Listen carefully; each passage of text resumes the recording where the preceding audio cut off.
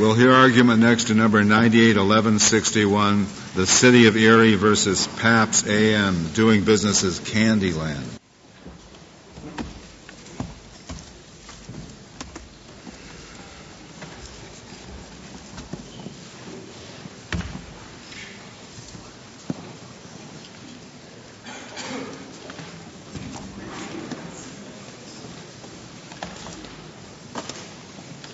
The spectators are admonished, don't talk until you get out of the courtroom. The court is still in session. Mr. Carley, am I pronouncing your name correctly? Carley. Carl? Carley. Carley. Okay.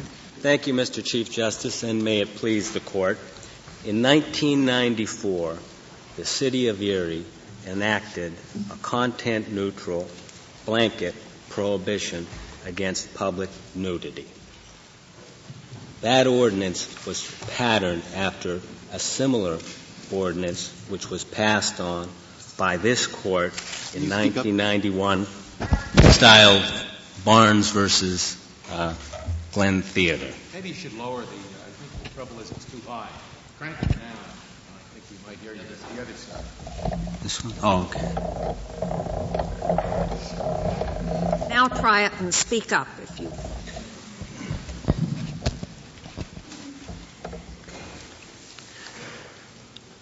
Our ordinance was challenged. It went through our trial level and intermediate appellate system and was passed on by our state Supreme Court.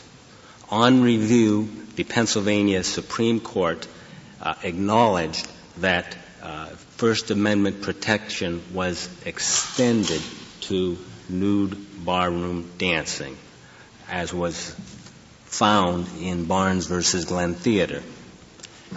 It declined to find any other guidance in Barnes. Our state Supreme Court engaged in its own independent analysis in rejecting our contention that the ordinance was content neutral. The city challenged the ordinance. On content neutrality, the ordinance at issue in Barnes, as I recall, prohibited public nudity in general. That's correct. Now, in this Erie ordinance, the preamble to the ordinance notes that it was enacted for the purpose of limiting a recent increase in nude live entertainment. That's correct. Does that distinguish this Erie ordinance from Barnes? Justice O'Connor? Seems to have been addressed to a specific problem, making it perhaps not content neutral. Well, first of all, Your Honor, our position is reference to content does not make the ordinance content-specific or content-based. The intention of that preamble was to acknowledge the prior holdings of this specific court, which granted certain limitations to this type of expressive conduct. The whole text of the ordinance is an ordinance of general application. It applies. Before we get too much into the merits of this case, there's a contention that the case may be moot. Can you talk about mootness? Is this business still in operation? Perhaps. As I understand it, the location where it operated initially in 1994 no longer exists. But he's in business somewhere else? As I understood it, he's out of business. He's 70 years old and... in an affidavit presented by the respondent, he claims to be out of business. Well, do you claim he's not out of business? I filed a response. They still keep their corporation in an active status. So is that enough? I mean, it's enough that he could get back into business. Well, anybody could get back into business, but then there's no such thing as mootness. I mean, a person stops the business and has no intention, expresses no intention of going back into it. We've also... He sold the place. He doesn't even have the property anymore. Is that right? And the only reason you think the case is still alive is because the corporation is still in existence. That was one reason we asserted in our petition in response to mootness. What else? We also cited a number of reasons. Where is this? If I can.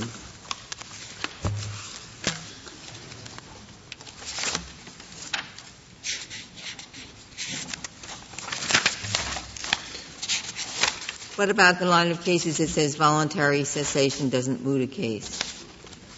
We cited those in our response to the petition for mootness. Unfortunately, those cases involve voluntary cessation by the defendant. Right. That's not correct. voluntary cessation by the plaintiff.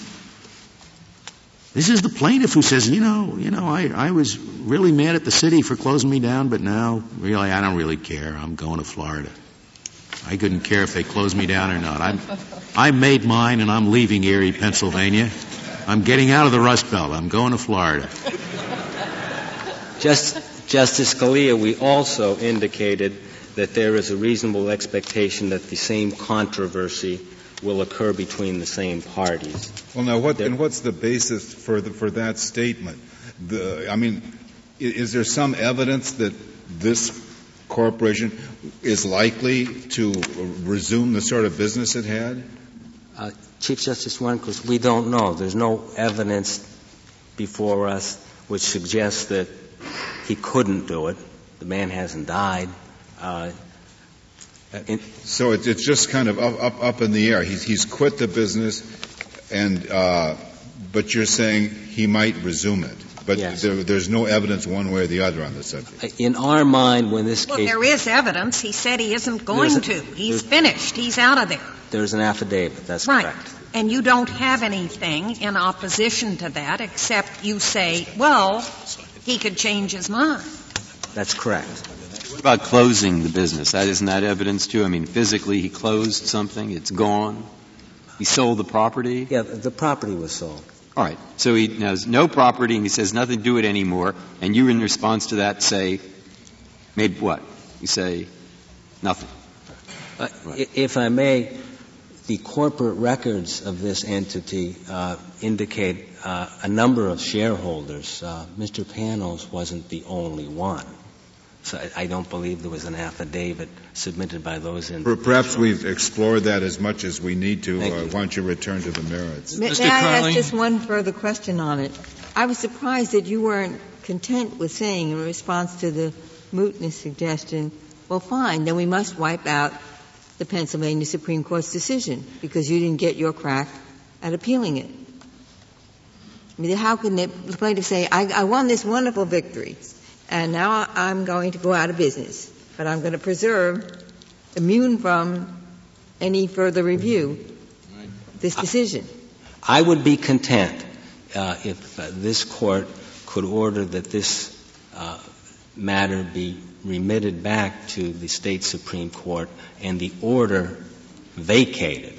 It was not my understanding that... Sure we have the power to do that? It was not my understanding that this Court could do that. But not either. If in its wisdom it could, I would invite it to do so. That would change your mind? That would change your mind on the likelihood of the conduct recurring? Quickly. Mr. Crowley, going back to the issue that Justice O'Connor raised and whether this is content-based, she asked you, as I recall, whether it was content-based because it seems to be directed to the particular category of nude dancing, not nudity generally. As you answer that, I wonder if you would consider a variation on that question, which is what was the nub of what was bothering me here as a seeming distinction from the situation in Glenn. The statute the ordinance rather, by its terms, seems to cover all nudity. The reference to it is appears in a state of nudity to describe what is proscribed.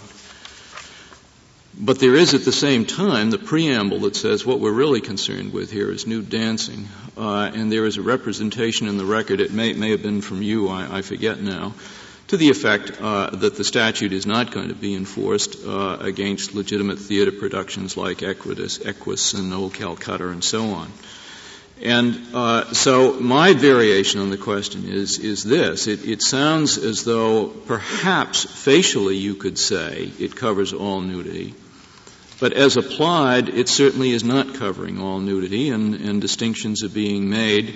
And so far as I can tell, they are being made on the basis of content, on the basis of the artistic quality of the production in which the nudity occurs.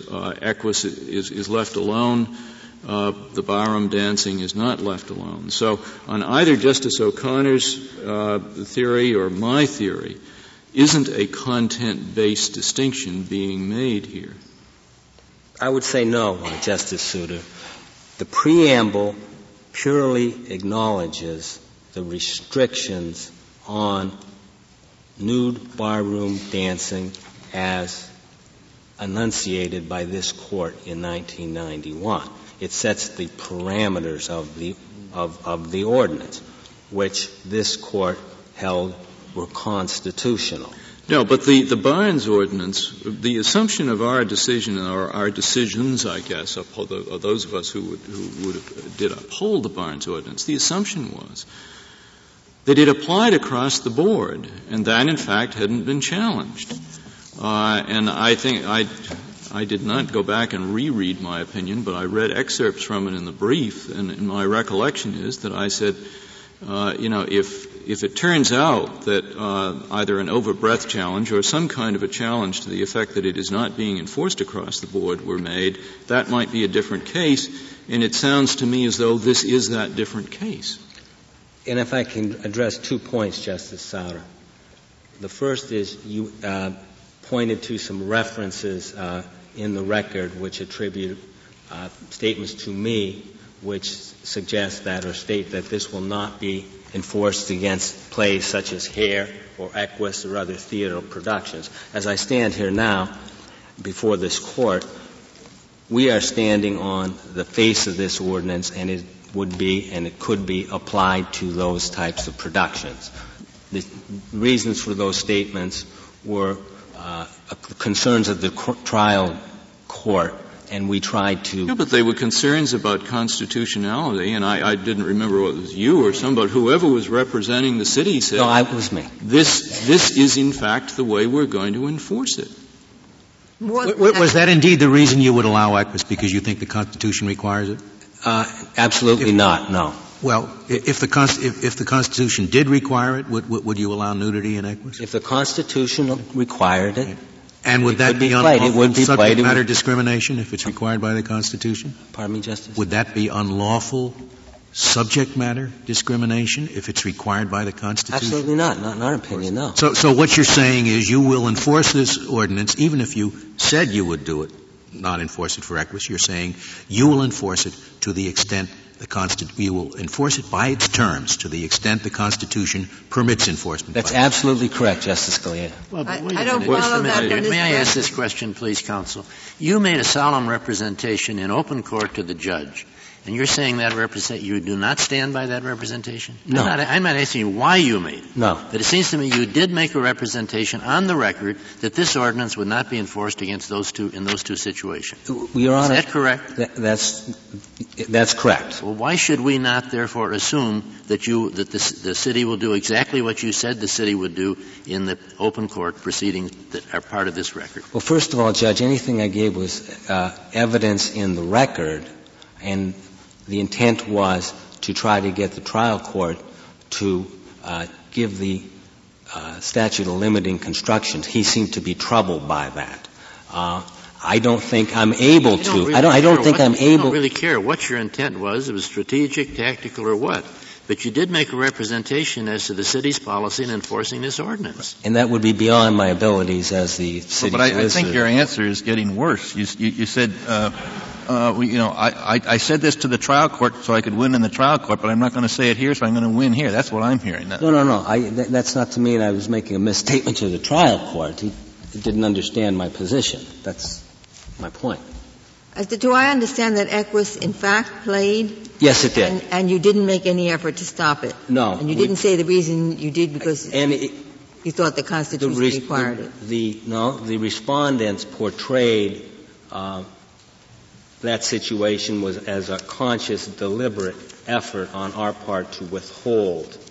But you knew that Equus was playing in town. Right, and the trial court made a finding on that in the cert petition at page 27A, 14. The trial court said the play Equus, which featured frontal nudity, did appear in the city of Erie in October and November 1994 after passage of the ordinance. Now, I know there was the discussion in the respondent's brief that this was a conscious, deliberate effort, but all we acknowledge is the play was here, and it wasn't enforced.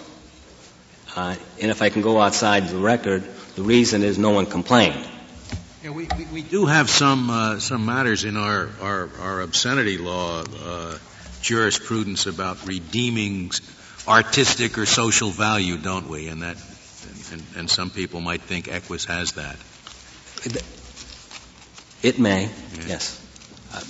But certainly we were not trying to. I can understand that there may be some reason to think that lap dancing is a little different from Equus, as far as the Constitution is concerned. This case does not involve lap dancing. Oh well. This case does not involve lap dancing, does it? There was lap dancing in the bar. Yes. So what am I supposed to do if I think that some forms of this might involve no more than selling a sexual favor, like prostitution? No expression, no nothing. But other forms of this might be simply a lowbrow kind of art, in which case you're starting to distinguish among kinds of art. So all would depend on what it is, a matter which the record is totally silent about.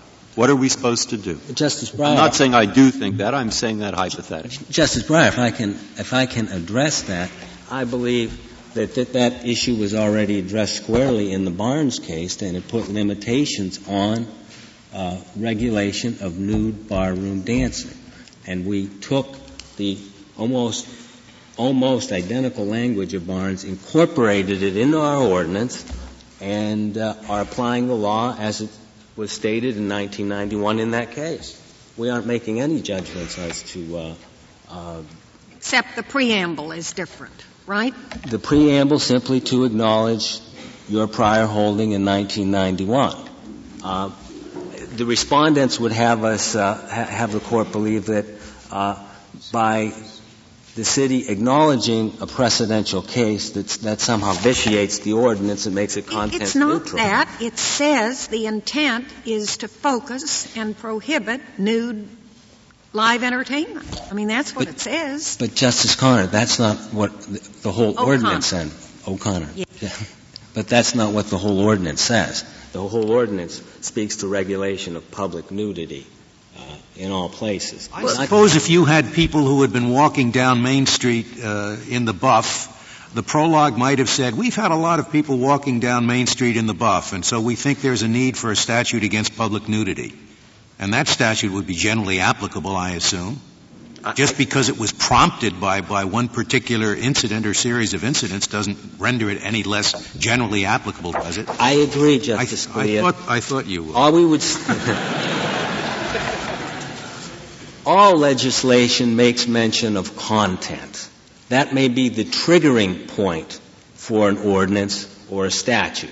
But just to mention it or mention the content and acknowledging a triggering point doesn't make it content specific. Mr. Call, what about the Pennsylvania Supreme Court that interpreted its law? It seemed to read that preamble almost as a substantive provision of the statute. The Pennsylvania Supreme Court thought that preamble counted, and in determining whether it does or not, don't we owe some respect to the way the Pennsylvania's highest court construes the Pennsylvania law? I disagree.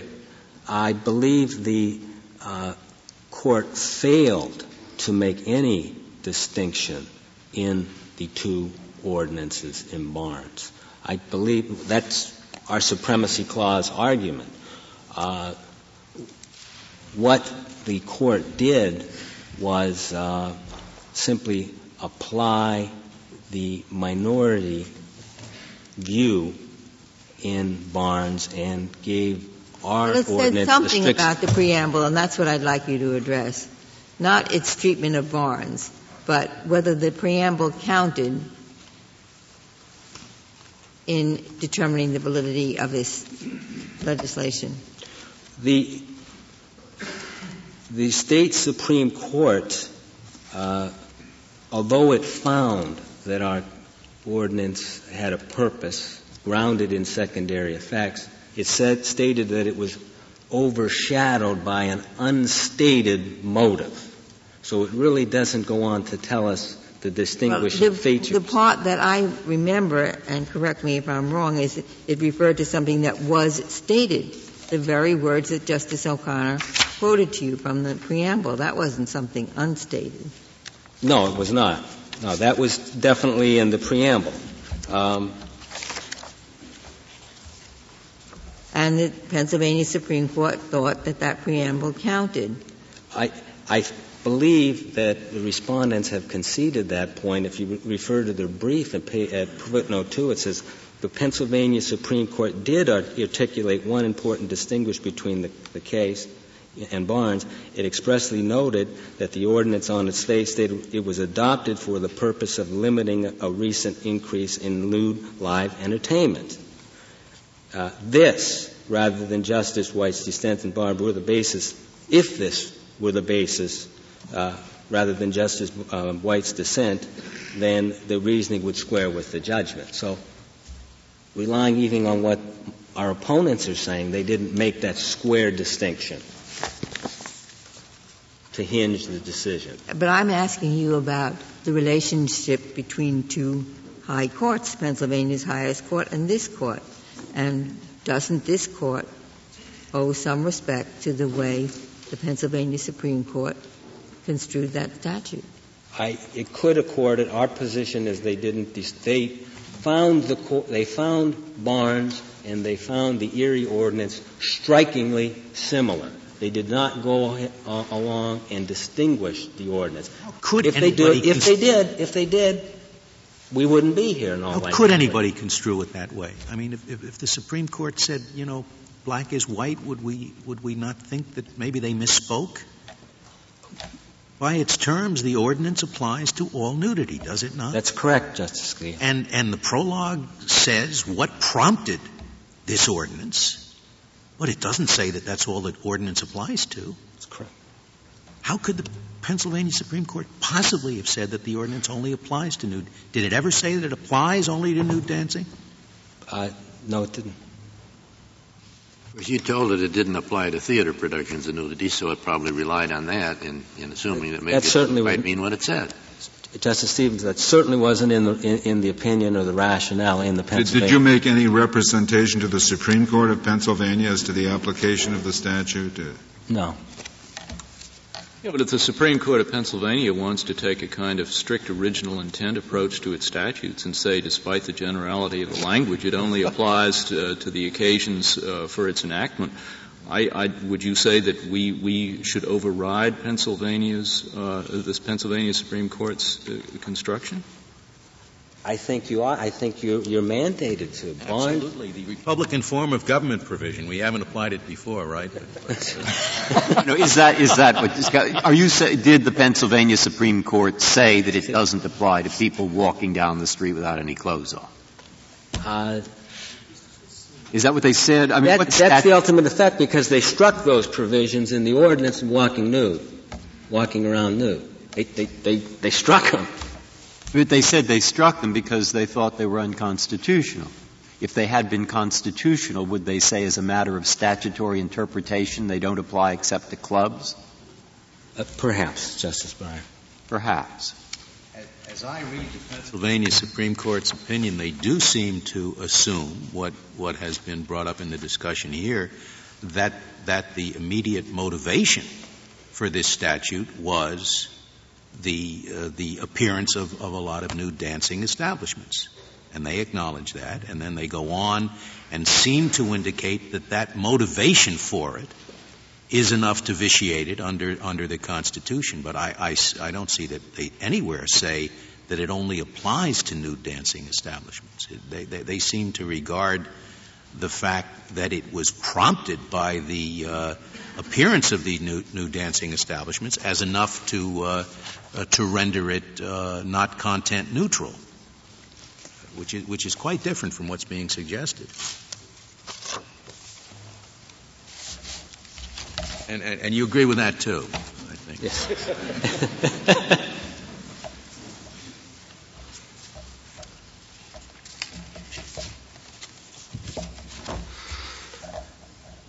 We provided a number of analyses that the Supreme Court could have utilized in order to reconcile the various opinions in Barnes such that it could construe our ordinance.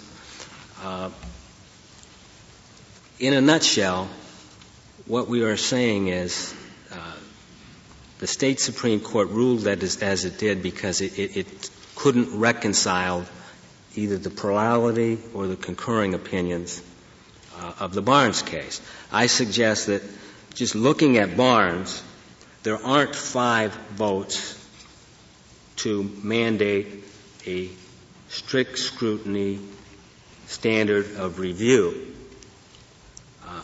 So therefore, the Court was in clear error in utilizing a strict scrutiny standard of review in applying that in applying that review to the city's ordinance.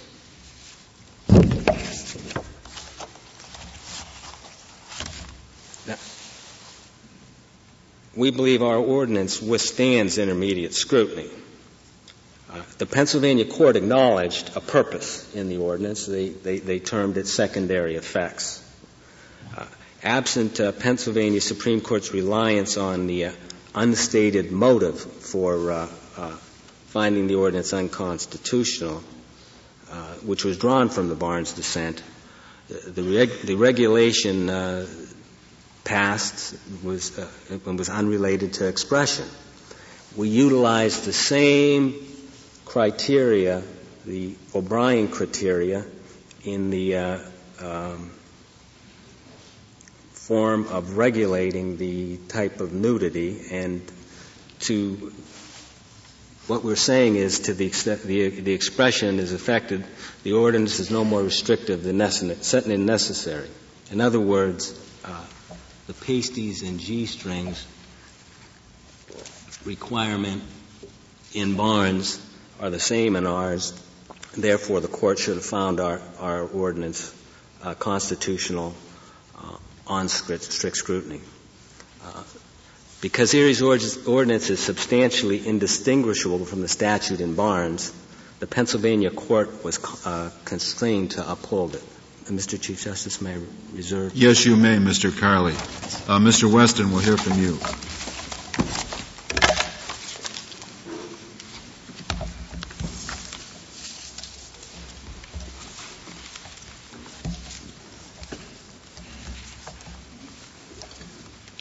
Mr. Chief Justice, and may it please the Court. As is made clear throughout these proceedings and by the remarks today, Erie's only concern in considering, adopting, passing, and enforcing this ordinance was the notion of nude entertainment. The language that Justice O'Connor quoted was accurate and illustrative of exactly what Erie's purposes were. What makes this case so unusual is that Erie was unusually candid in terms of exactly what their true content-based motivations were in connection. Mr. Weston, you talk about motivation, but if the ordinance on its face applies across the board, does motivation really make any difference? Yes, it does, Your Honor. For a number. Well, what's the authority for that? Well, in some sense, Barnes itself is authority for that, Mr. Chief Justice, because if the only issue that was relevant in this kind of analysis was what is the literal language of the legislation, Barnes would have been a very brief series of opinions in connection with the evaluation of the constitutionality of that legislation. But in fact, there were 3, as this Court knows well, full opinions, each of which traced the history of the statute, analyzed it, its impact, what motivated the framers, what didn't motivate, how it was being enforced, and so forth, where we deal, as we do here, with a piece of legislation which has the ability to dramatically impact substantial amounts of all right, except the Pennsylvania's highest court has said that at least one purpose of this ordinance was to prevent secondary effects of an unfortunate kind, sex crimes and that kind of thing. And I guess we accept that as a purpose of this statute, to curtail the secondary effects created by live nude entertainment. I beg your pardon, Justice Sotomayor. I've heard you, but I'm not quite sure what I understand. Well, I think that the Pennsylvania Supreme Court did go further and say that a purpose of the enactment of this ordinance was to prevent unfortunate secondary effects, such as an increase in sex crimes. Am I right? It certainly stated what was in the preamble of the ordinance. Interestingly, however, in that preamble, the preamble noted that it was concerned, the city of Erie was concerned about creating an atmosphere conducive to the possible creation of these so-called secondary effects, as opposed, and I don't mean to be splitting hairs here, but I think it's important in terms of the whole secondary effect content-based pretextual analysis, that all that the city was concerned about was the notion, well, that maybe something might be created in which something else might happen somewhere, someplace, not terribly unlike some of the comments that are made about television. But I think with respect to the ultimate analysis of this, even though there may be in the face of the preamble some suggestion that secondary effects played a role, number one, there's certainly no evidence whatsoever in the record to support the notion that either there were secondary effects or... Well, we held in the city of Renton versus Washington, whatever it was, that the legislature didn't have to make a study of individual situations. It could rely on what other legislatures had done. Absolutely, Mr. Chief Justice. And keeping that in mind, we are not suggesting that Erie was required to do its own studies. But the point is that Erie had no evidence, unlike Renton, which interestingly did, as the Chief Justice points out, didn't do its own studies, but simply relied on studies that had been done by neighboring Seattle some years before. Erie not only didn't do its own studies, but did not rely on any studies. The only thing in the legislative record reflective of any cerebration or consideration about this piece of legislation was the unanimous statements. Well, maybe they read the city of Renton opinion. Well, perhaps they did. But if they did, then they were obligated to at least... I don't think so. I don't think the city of Renton says that you're obligated to consider your own evidence. Oh, but that's not what I'm saying, Mr. Chief Justice. What I'm saying is that the enacting legislature is obligated to consider substantial evidence in connection with its evaluation and decision-making with respect to it. It doesn't have to do its own. When the Chief Justice says, well, perhaps they read the Renton case, but if they read the Renton case, then, like Renton, what their obligation was to do was to assert that they read the Renton case and followed it, and it was an influence of them. That was probably what the city of Renton did. But eventually, if enough cities do that, can't it be simply treated as datum that these kind of things do bring bad secondary effects? Well, I suppose it depends on what the state of the evidence is, over what period of time, and so forth, and what particular businesses. But this Court, not terribly long ago, in Turner 2, made it very clear in consideration with the must-carry provisions in Congress that in order to evaluate content neutrality, it was necessary for there to be substantial evidence in the record before Congress, which Congress considered in connection with adopting But again, that was an enactment for the first time. Does the Congress have to do it every time once it's made this finding? That's what I suppose. In this case, the question is whether or not these kinds of establishments create secondary effects. Well, and there having been some determination on that, including this Supreme Court opinions, can't cities rely on that? I don't think so, Justice Kennedy, particularly because the potential for pretextual enforcement and a pretextual legislation is simply too great. And in connection with legislation which has the potential and the reality of restricting vast quantities of protected expression, in order to minimize that pretextual burden, it is the pretextual potential. It's not a very great burden from a First Amendment potential to require an enacting legislature simply to articulate the legitimate concerns that it has, what is motivating it, and the basis on which it is passed. Mr. Weston, would the city of Erie have had to do that if instead of saying there shall be no totally nude dancing, it said there shall be no totally nude dancing establishments within a certain distance from each other? Well, in that sense, Justice Ginsburg, it would have been operating in more familiar territory in the sense of adopting some sort of adult zoning legislation, which, interestingly, Erie, of course, had in existence. Mr. Weston, I gather you now think this case is moot?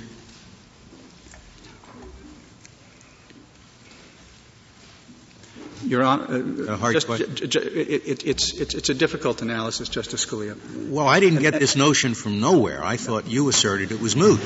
The reason it's a difficult analysis is because prior counsel responsibly brought to the Court's attention the circumstances of the ownership, lack of ownership, sale of the property, and so forth at the earliest possible moment when he learned about it. The motion was properly made to the Court, and the Court denied the motion. When I say it's a hard question, I stand here before you having spent the last 3 months following this Court's dismissal of the denial of the motion to dismiss, and so I suppose I'm personally somewhat conflicted in connection with the efforts that we've put forward with respect to this. What is the state of affairs? The corporation is still in existence? Yes, the corporation is technically still extant. To the best of my knowledge, however, Justice Scalia, nothing differs from what the motion to dismiss said, which is to say that the owner of the corporation has sold the property. There is no adult business on the premises. The owner of the property has no other involvement in any other adult business in Erie or anywhere else, and has no intention to resume such activity. Then why isn't the proper result that the Pennsylvania Supreme Court decision should be vacated? Well, probably because, at least as far as the Pennsylvania Supreme Court's consideration of the case, the matter is concluded. In other words, there was a petition for rehearing that was filed before the Pennsylvania Supreme Court, which the Pennsylvania Supreme Court denied. And as far as the Pennsylvania Supreme Court is concerned, there was a full litigated hearing. But they were interpreting the federal Constitution deliberately, not the state Constitution. Yes. And the city of Erie successfully persuaded this Court to hear the question. Of course, that's true, Justice Ginsburg. So at that point, why isn't it fair to say, all right, it's out of business, but you can't ask for a voluntary dismissal without prejudice this late in the game, which is essentially what you're asking for. You're saying, yeah, we won in the Pennsylvania Supreme Court, we want to carry on that victory, but the case is moot. So it's essentially a voluntary dismissal that you're asking for. If I may make it in the simplest possible terms, at this juncture, the motion has, and I don't really know else how to say it this way, the motion was made, it was responsibly brought to the attention of the Court denied it. We've prepared for the hearing on the merits, and we're here to proceed as the Court wishes. The opinion of the Pennsylvania Supreme Court appears to be final as far as the Pennsylvania Supreme Court is concerned with respect to it. I'm not sure that the circumstances would have been terribly different with respect to the Pennsylvania Supreme Court if the relevant individual had died as opposed to simply going out of business and no longer having interest. Yes, but I take it you say we made the motion, it was denied, that's the end of the matter. But I'm asking you to consider, suppose the motion were held in abeyance, and you say, we went out of business, we want to withdraw from the field. Wouldn't the proper answer be, okay, but the judgment of the Pennsylvania Supreme Court is vacated? That, again, as I've tried to suggest, it seems to me in terms of the litigation and the litigants that the matter was fully briefed, fully litigated, and fully decided in an adversarial proceeding at the Pennsylvania Supreme Court, and it was final as to that court. To the extent that the plaintiff no longer has a further interest in the matter, it would appear that to the extent that this court deems it appropriate to moot the action, that would leave the situation as the status quo ante in the Pennsylvania Supreme Court. I suppose it might depend on whether the Supreme Court of Pennsylvania regards itself as being bound in the same way we do about not deciding moot cases. In a couple cases that we've heard here, we have Dorimas, for example, we have simply dismissed an appeal, feeling that we don't have the authority to vacate a state court judgment the way we would a federal court judgment. Yes, and I think, but conversely, Mr. Chief Justice, I thought that the reasoning that you expressed in your concurring opinion in the Honig case about from the perspective of mootness that once a case had reached this court and had been accepted for jurisdiction, that perhaps the traditional mooting criteria should drop off. I was alone in the Honig case. I have never noted any temerity on the part of the Chief Justice to be alone in that or any other circumstances. May I go back to secondary effects for a minute now that we're through with discussing mootness?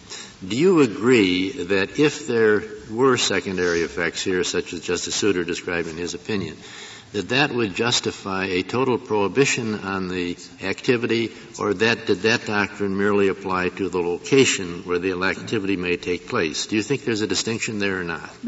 Absolutely, Justice Stevens. This Court has never utilized secondary effects as a justification for a total ban on protected activity. Obviously, I have a familiarity with when secondary effects first entered the lexicon in Young versus American Mini Theaters, and of course it was utilized then in the analyses with which you are not unfamiliar. Let me just suggest that perhaps Justice Souter's opinion in Barnes is inconsistent with that submission. Yes, exactly yes to the question.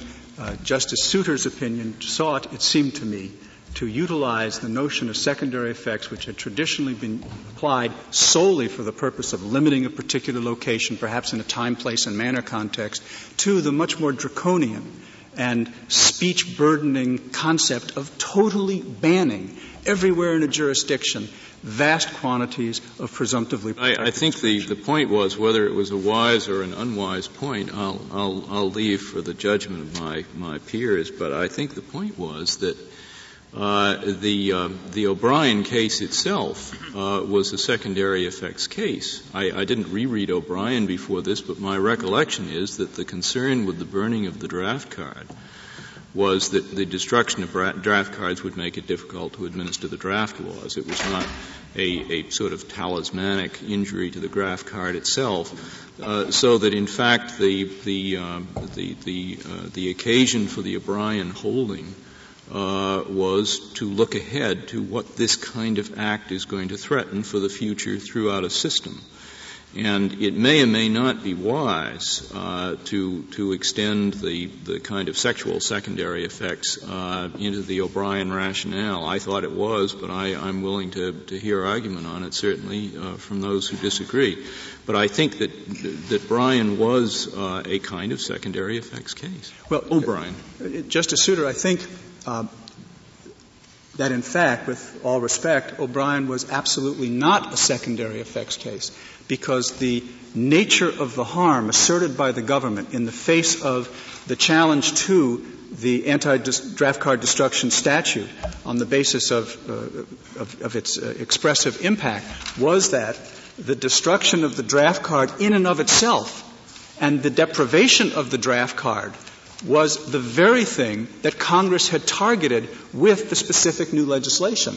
The Chief Justice was very, very clear at the time that, and Your Honor, Justice Souter, you may recall that in O'Brien there had been new legislation adopted, which was what had triggered the prosecutions and what was I didn't reread O'Brien before this argument, so I'll take your word. But the prior legislation had required that all registrants maintain in their possession a copy, their draft card and their classification certificate. The new legislation banned the destruction of the card and the certificate. And the expression of the court in upholding the legislation was simply that it was very important to the Selective Service that everybody maintain in their possession a draft card and the classification, so that what was at issue in O'Brien was not secondary at all, but absolutely and primary effect. And assuming the distinction is to be, maybe I shouldn't pursue this because I don't think this case turns on it, but one last question. I promise you it's my last question. Please. Assuming that the primary-secondary distinction can be made here on the viewing O'Brien as you've just described it, why should that make a difference? It may make a difference in proof of effect, in proof of harm, but why should that make a difference in principle? Well, the primary reason is that to the extent that there is an assertion that some secondary or tertiary or far distant activity is what is the source of concern to government, and that on that basis there's going to be a dramatic restriction or banning, total banning of expression. It simply is too far removed from the nature of the expression which is protected or which we seek to protect under the First Amendment and our general approaches to it. So that a secondary effect almost by definition is something that does not rise to the level of importance to justify it.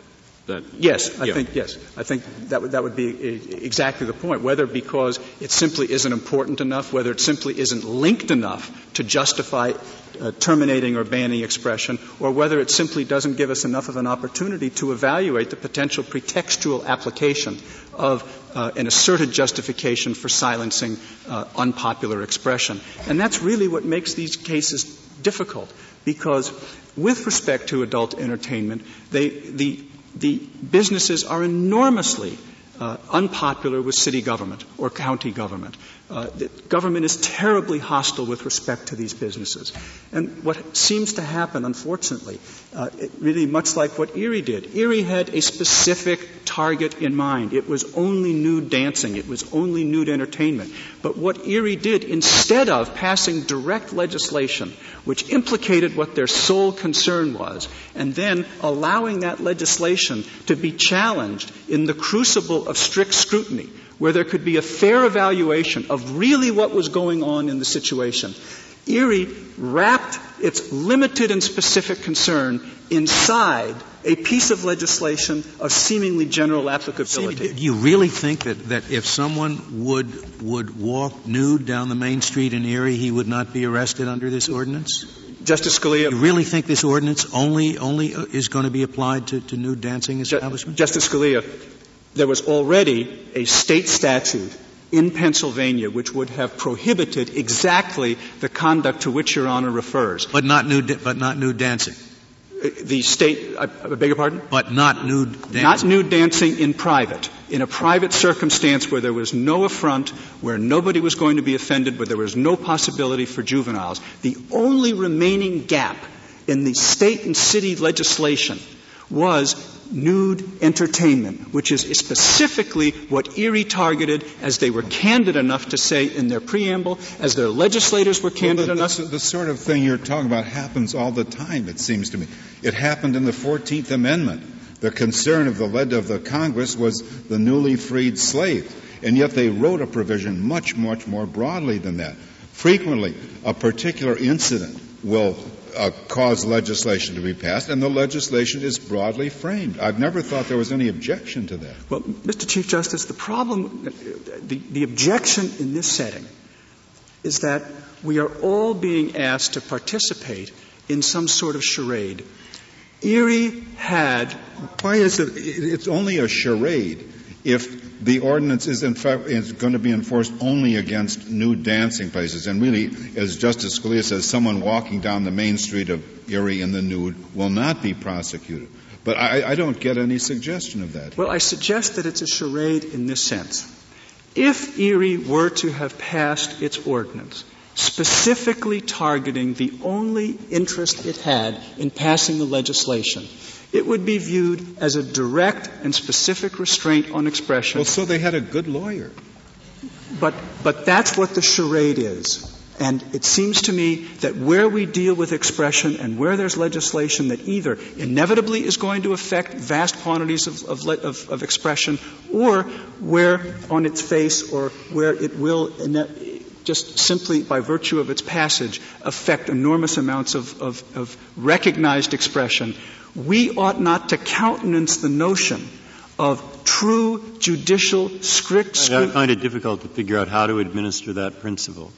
I mean, I am familiar with I have some sympathy to it, but I don't see how it works. Well, that is because legislatures don't normally say always what their actual motive is. So if they pass legislation dealing with importing fish, but their real objective is to, hurt somebody individually, are we supposed to start looking into that? Well, I think the difference is, Justice Breyer, that in this case and in these cases, we deal with expression.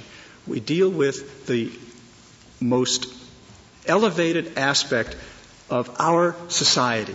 I see that. The other question, I see where you're going on that. But the other question I have, which is, finish that if you'd like, because you're going to. I simply want to say that in the ordinary course, the fish statute with respect to trying to hurt somebody individually tends not to be the kind of thing which is likely going to happen. It'll be an unusual setting, something that'll be fairly easy to prove, and be something that'll be palpable. With respect to the expression setting, we do not permit government simply to have the easy ability to interfere with expression absent demonstrable justifications, whether they of a content-neutral nature, in order to establish the justification, whether it be compelling need or otherwise, to interfere with what otherwise in our society is presumptively protected. And it makes it worse in this case because, at least on the basis of Barnes,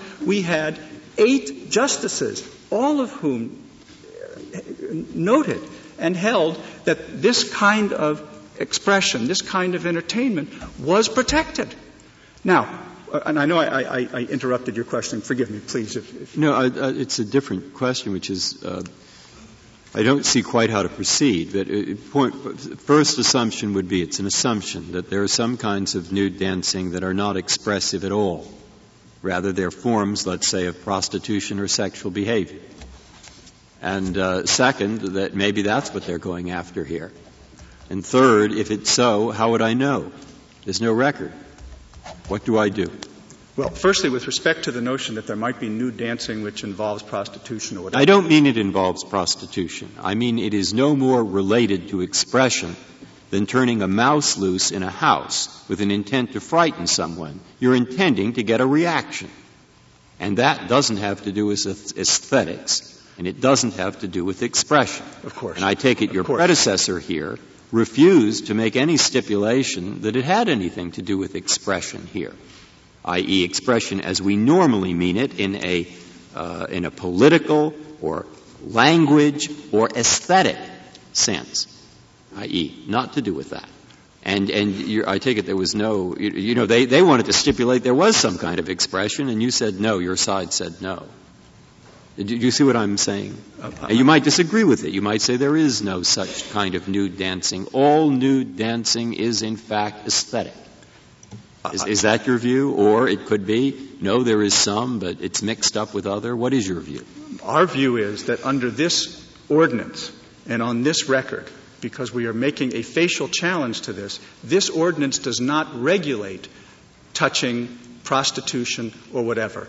The legislation that we challenge, and the only legislation that we challenge, interdicts and prohibits only nude dancing. To the extent that there is other nude dancing about which government is concerned, there are certainly state prostitution statutes in Pennsylvania.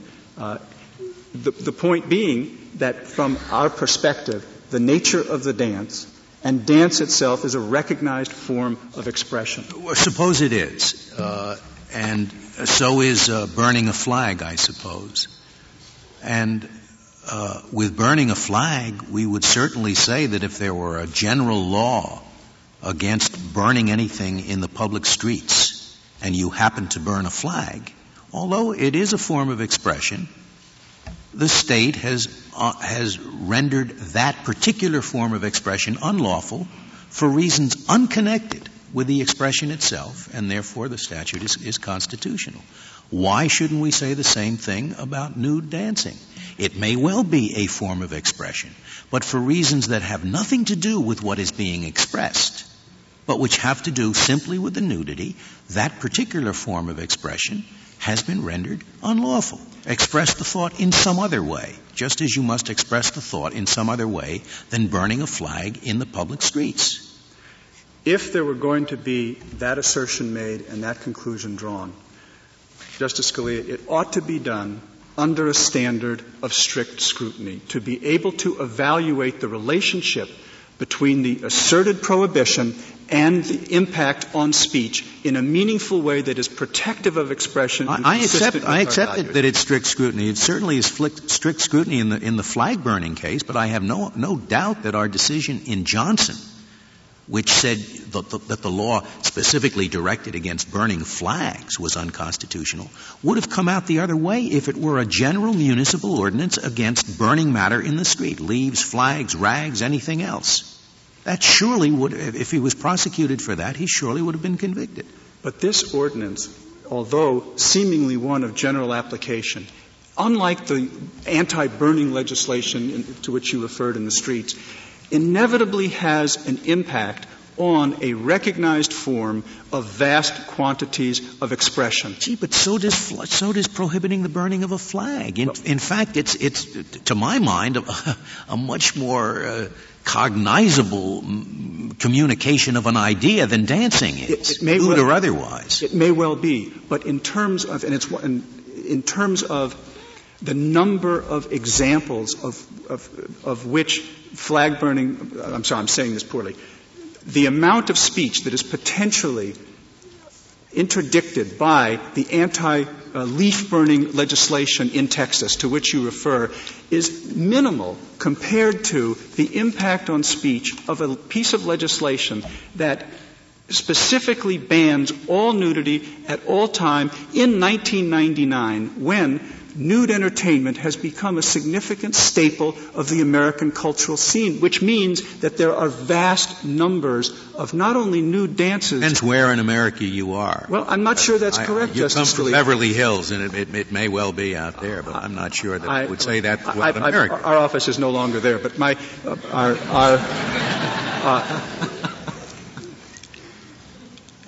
as the amicus briefs made clear, there are something like 3,000 adult clubs throughout the United States, that there was more income generated from those establishments than from all theaters, plays, drama groups throughout the United States combined. The point is that in the leaf burning situation, the potential impact on expression was minimal. In this circumstance, particularly on this record, where the absolute basis for passing it was limited exclusively to expression, it is inappropriate to use the deferential standard, whether of rational basis, which you, Justice Scalia, employed in Barnes, or even O'Brien itself, O'Brien not having been designed for that kind of circumstance and that kind of situation, either because there was no showing of a content-neutral basis for the legislation, number one, or because simply of the application of the legislation to specific. Thank you, Mr. Weston. Thank you, Mr. Chief Justice. Mr. Carley, you have 2 minutes remaining. Thank you, Mr. Chief Justice, and may it please the Court, I'd like to make a couple points. The statute in Barnes, which we utilize as a pattern for our ordinance, simply is to accord the same amount of protection and the same regulation as in Barnes. That's the limitation, notwithstanding the argument that it makes it content specific. My opponent also pointed to, in his argument, a state statute regulating something in the nature of sex crimes. That is in a crimes code, and that requires an intent element. Our ordinance does not require an intent ordinance. It's a conduct ordinance. Being in the state of nudity will cause one to be charged. Would the state statute cover walking down the street in the nude? It would cover walking down the street in the nude if a person commits a misdemeanor of the second degree, if the person, for the purpose of arousing or gratifying sexual desire of himself or any person other than his spouse. So that in Pennsylvania, it is every place except Erie, it's perfectly all right for a citizen to walk down the street in the nude if he just wants to get a lot of sunshine. Well, no, it's a crime in Pennsylvania if the intent is this is operative. His intent is to sunbathe as much as possible. Is that a crime in Pennsylvania or not? Well, gratifying sexual desire is the crime. So that in Pennsylvania, for the purpose I described, you may walk around nude. Under our ordinance, not because but not in Erie. But I can't speak to Upper Macungie Township. No. But as a matter of state law, it's perfectly okay. Yeah. That's a pretty good answer to his argument. Yeah. But at any rate, Justice Stevens, it requires an intent element. Mr. Call, the Pennsylvania Supreme Court did, in its list of 14 facts that it considered important, say the play Equus, which featured frontal nudity, did appear in the city of Erie. Isn't the matter of enforcement a part of the case, at least that the Pennsylvania Supreme Court thought it was dealing with? I'm familiar with that provision. It's on page 27A of the petition for writ of certiorari. It's the Pennsylvania Supreme Court's decision that you're challenging. That's the trial court's. Oh, the trial court decision. Yeah, that's just the trial. I don't recall then. Did the Pennsylvania Supreme Court mention that? No, they didn't. They don't believe that. Thank you, Mr. Carley. The case is submitted. The Honorable Court is now adjourned until Monday next at 10 o'clock.